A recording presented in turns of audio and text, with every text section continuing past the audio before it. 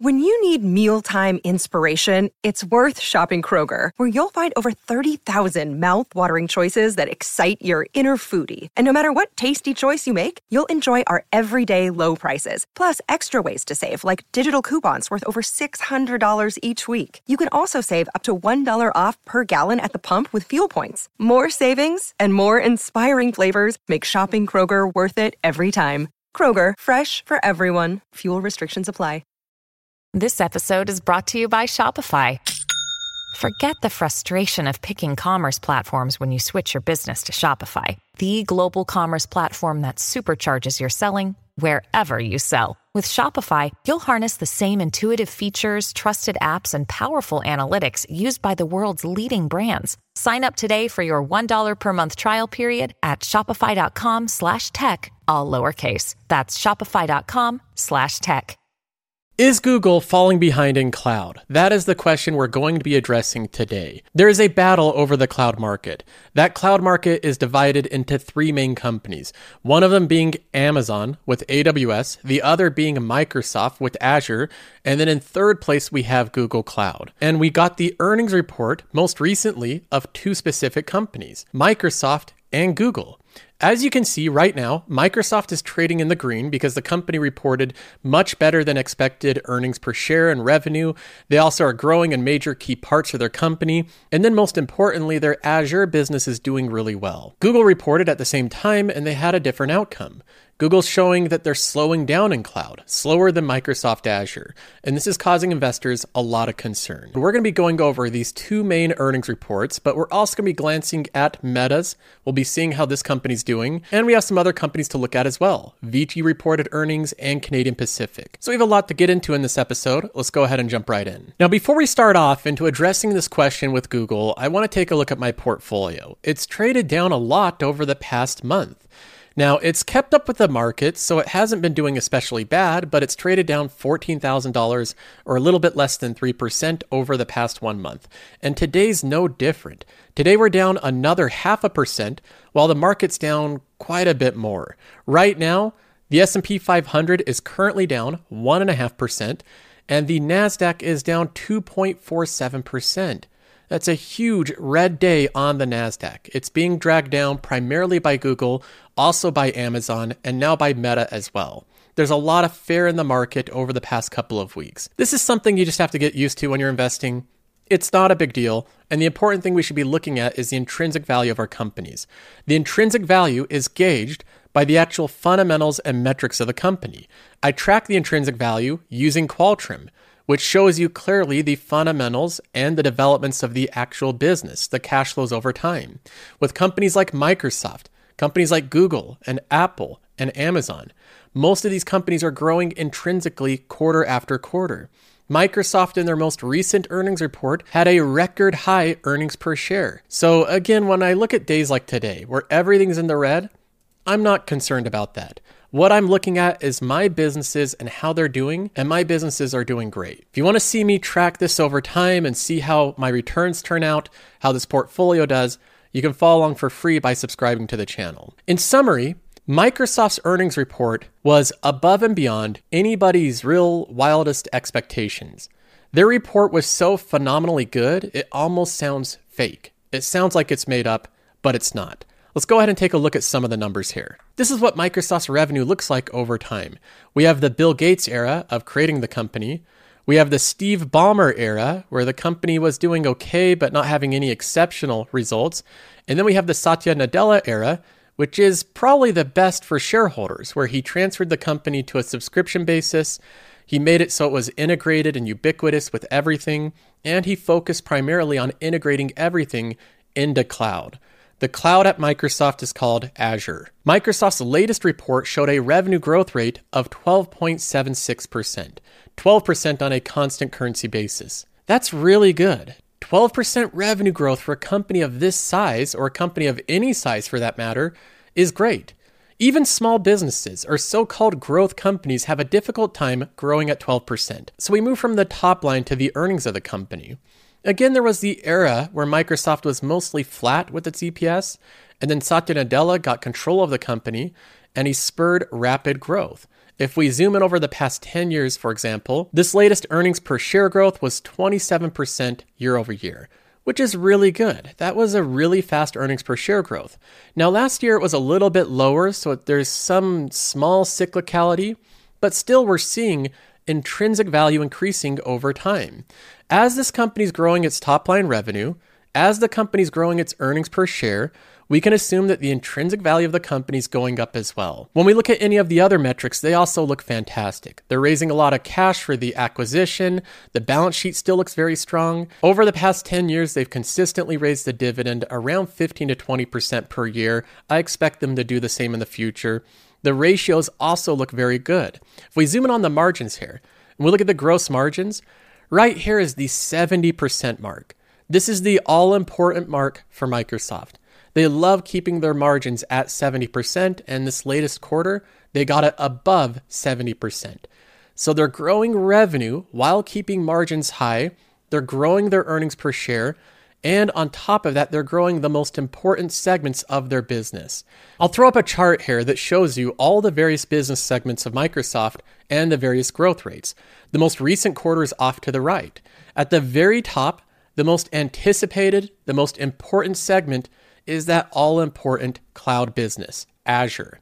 The Azure and other cloud services grew at a rate of 29%. 29% growth is very fast. That was a re-acceleration from 26% the most recent quarter. So Microsoft is re-accelerating growth, speeding it up in the cloud business. There's really no debate. Microsoft is becoming worth more over time. Intrinsically speaking, the company has gained in its intrinsic value.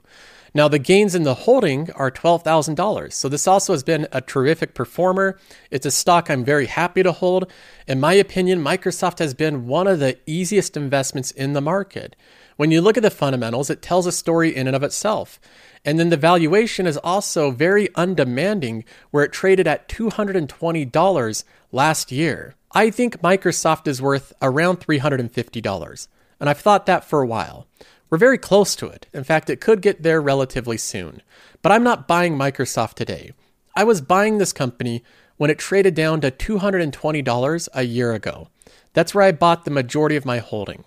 So all of this has been great, and I think it will continue to go up in the future. For me right now, Microsoft is a hold. So with Microsoft, everything went about as well as you could possibly dream of, but that's not the case for Google. Google, at the same time as Microsoft, showed a glaring weakness. And that weakness is being very much punished by the market. It's down nearly 10% today, which is a massive drop, especially for a company as good as Google. So Google's earnings per share showed a great recovery. Their cash balance is even increasing above $119 billion, which is an insane amount of cash to hold. They have one of the best balance sheets in the market. Their free cash flow looked terrific this last quarter, generating $22 billion in free cash flow. Now, when we look at the stock-based comp, that does eat up a decent portion of it. So when we net that out, it's around $16.8 billion of free cash flow. This is the real amount of cash that the investor gets, but this is still not bad. Generating nearly $17 billion of adjusted free cash flow is very strong. And on top of that, the top line growth was just shy of Microsoft, growing at 11% instead of 12%. So in terms of the report, everything on the surface looked pretty good. Why is the stock down 10%? Well, all of this comes down to the important growth path of Google, which is Google Cloud. So let's go ahead and talk about the cloud market here, why it's so important, and why this report was so devastating to Google. Let's go ahead and first show the cloud market by market share. Now, there's a number of players. There's Tencent Cloud and Oracle and Salesforce and IBM that control all this small fractional market share. But in reality, there's only 3 players. You can basically get rid of the other ones. They don't control a meaningful enough market share. This is a very top-heavy market, meaning that the big winners on top will continue to be the big winners, and naturally more and more companies gravitate towards those big winners. Why is this industry so top-heavy?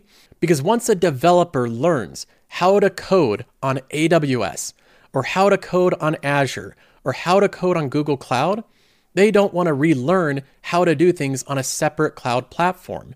So there's a knowledge base effect. The more people that use AWS, it means the more likely they're going to use AWS in the future. and the more likely they're going to use AWS in a future job. So in terms of knowledge set, it's more beneficial for developers to learn Amazon's AWS than it is to learn Tencent Cloud or IBM Cloud. There's more jobs available with AWS than there are IBM Cloud. So the knowledge base is a huge part of why this industry is so top heavy. On top of knowledge base, the companies that are at the very top, Azure, AWS, and Google Cloud, have by far the most tooling, the most resources. They have all of the best tools to be able to grow your business, and they have the most distributed servers. So they have everything aligned to make this industry very top heavy. Now, the reason that this industry and this category of cloud is so important and so sought after is because it has incredibly reliable revenue streams. It has high margins and it has a very long duration of life. Companies that sign up for cloud products typically use them for year after year after year.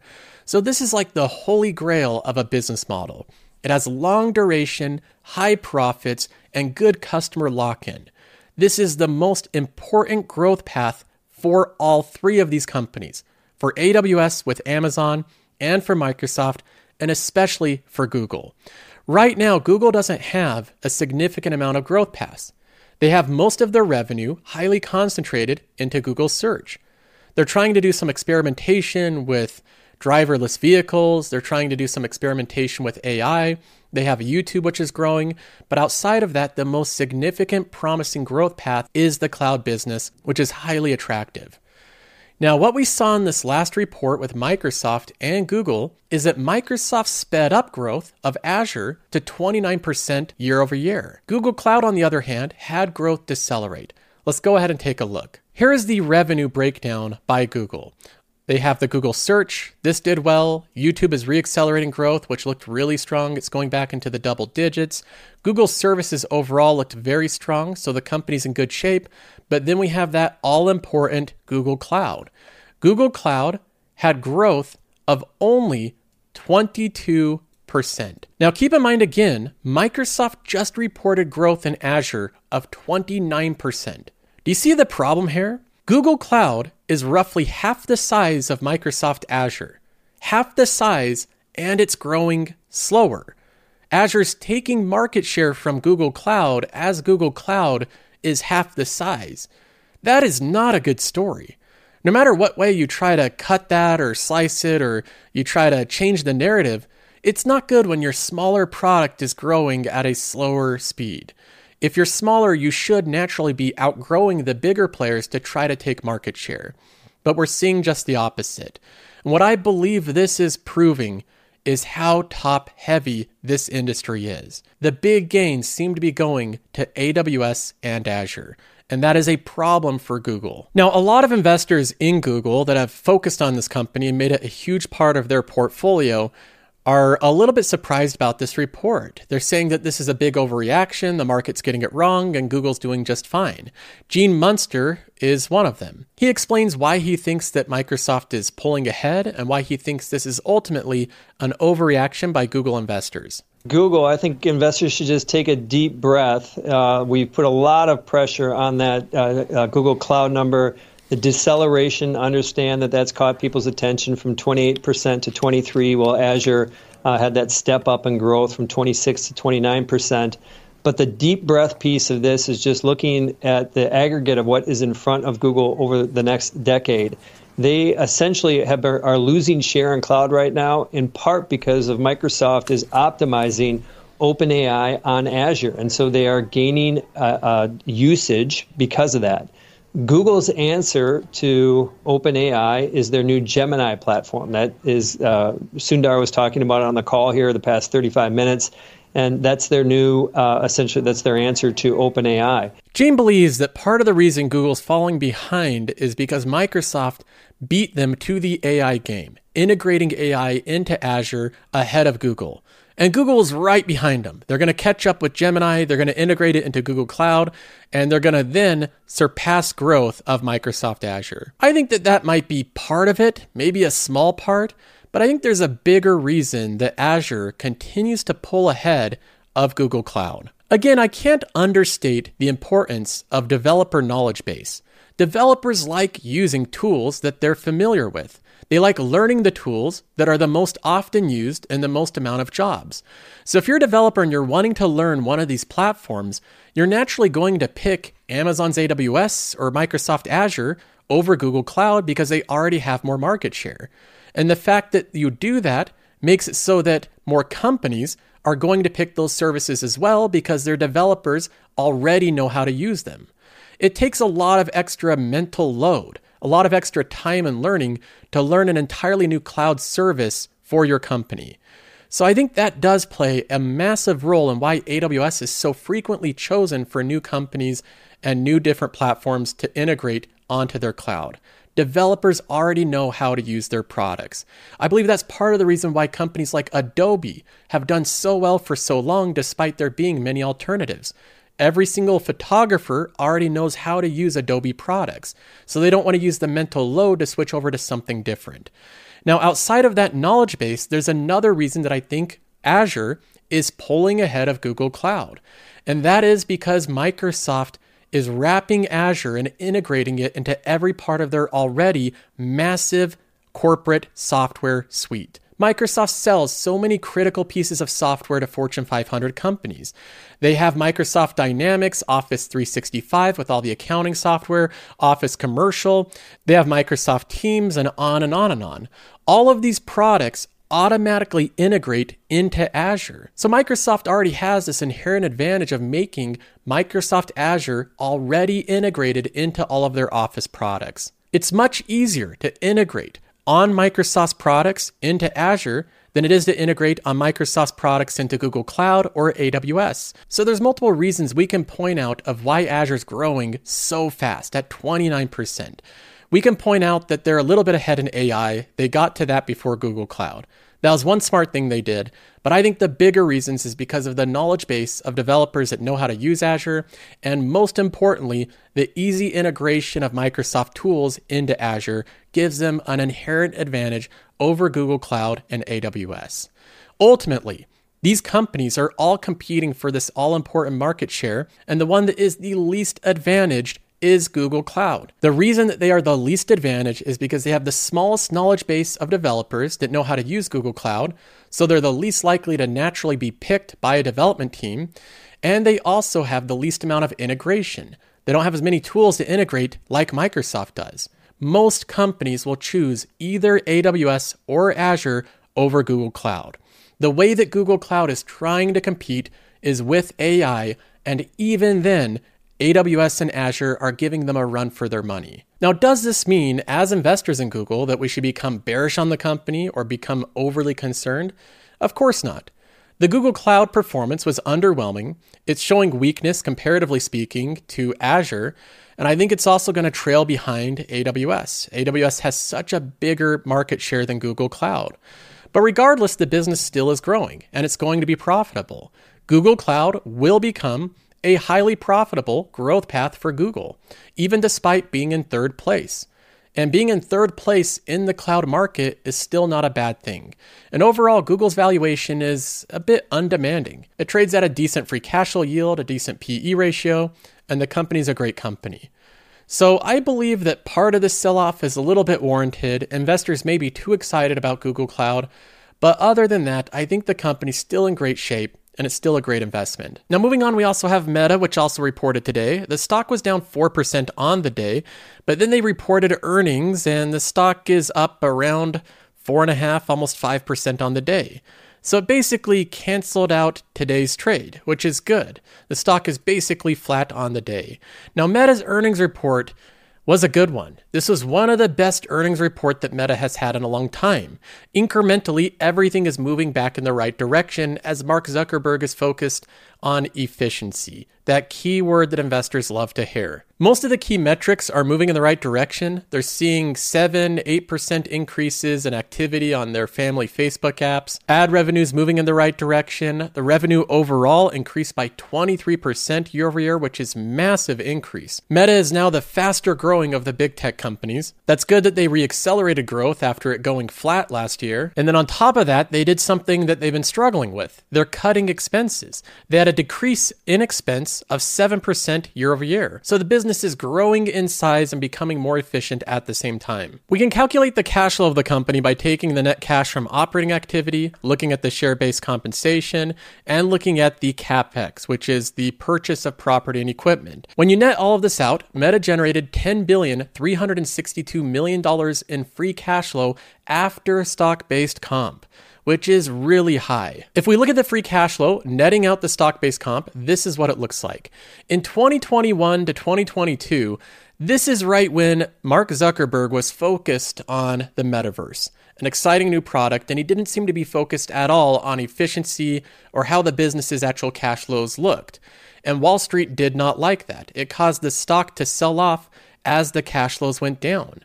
Now, right at the bottom here, Mark Zuckerberg made a massive pivot. He came out with this big letter saying that he's focused on efficiency, and that really marked the bottom of the stock, as well as the bottom of the cash flows. On a stock-based compensation adjusted basis, in Q3 of 2022, the cash flows were actually negative. Meta was losing money and diluting investors, but it turned around quickly. In 2022 Q4, it went back into the positive, and it's incrementally stepped up every single quarter. Now, this latest quarter, again, is right over $10 billion. So when Qualtrim updates the numbers here, the latest quarter will be right here. Almost an all-time high of true cash flow from Meta, matching where they were back in 2021. And you can notice how the stock price also seems to follow the cash flow. You can see how this is aligned. This is when they hit their peak in cash flow, the cash flows went down, then they went back up, and so has the stock price. So the stock price in this case is accurately following the cash flows of the company. Meta is focusing on profits, focusing on efficiency. They're doing a fantastic job growing Reels and competing with YouTube, and they're seeing the rewards come in. The stock is up right now around 3.5%, so it's down just a tad on the day, but overall, this is a fantastic report. Investors should be happy with this. I expect Meta to hold on to their gains. Now, next up, we have Vici, which has been going through a bit of a sell-off. The company's traded down from $33 per share down to $27. I'm still in the green on this one. It's still been a great investment, but it's interesting to see how much Vici's traded down because fundamentally speaking, everything has been positive. It's been moving in the right direction. The earnings report highlights a lot of fundamental developments for Vici.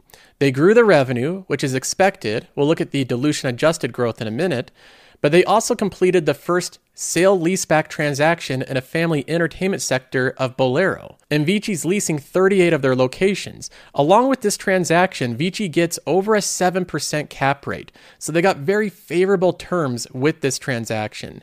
They also completed the acquisition of Century Casinos for gaming properties in Alberta, Canada. We've known about that deal for a while. They announced the expansion of the partnership into Canyon Ranch, and they're increasing their full year 2023 guidance. Ed Petoniak, the CEO of the company, says Vici's third quarter financial performance reflects sustained and sustainable commitment to accretive growth and capital deployment through acquisitions and strategic financing activity. Accretive growth means that they're not just growing for the sake of growing, they're growing profitably. They're creating value as they grow, which is incredibly important for any company, but especially for REITs, which in many cases they can get in the habit of growing just to grow. Now, the way that they show that they're growing accretively is they say that they've had 20% revenue growth. In the case of REITs, revenue growth really isn't the most important thing because you need to know whether or not it was accretive or dilutive. In this case, it was accretive. They had nearly 11% AFFO per share growth year over year. The AFFO is the adjusted funds from operations, and then you divide that on a per share basis to make sure each share you own is growing profitably. And they're doing that. Every share of Vici has 11% more cash flow power than it did 1 year ago. So the CEO of the company is making sure that every share you buy of this company is growing profitably year after year. An 11% growth for REITs in this market is still very fast growth. That's faster than most REITs like Realty Income Corp or American Tower Corporation or basically any other REIT you can list off. This is solid growth from this company. And overall, this is the best metric you look at to track the intrinsic value of a REIT. Now, they recently just announced a big acquisition. They say subsequent to the quarter end, we entered into a new experiential sector with Bolero, the market leader in reinvigorating the programming and economics of the bowling experience through their innovative consolidation and growth model. In this partnership, we acquired 38 Bowlero properties and concurrently bolstered our embedded growth pipeline by obtaining the first offer to acquire current or future Bowlero real estate in the coming years through sale-leaseback transactions. So they basically say that so far they bought 38 properties, and they also bought the right to acquire future properties before anyone else, so they get the first bid on it. We also expanded our presence in 11 new states and added another publicly traded tenant to our roster.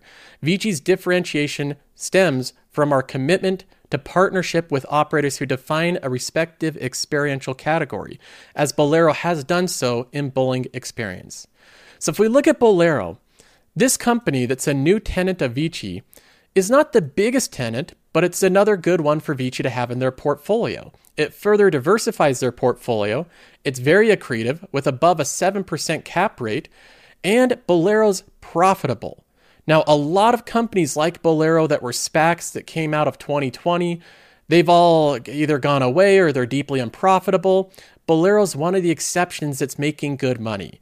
And I've listened to interviews with the CEO of Bowlero. He's really dedicated to growing this company.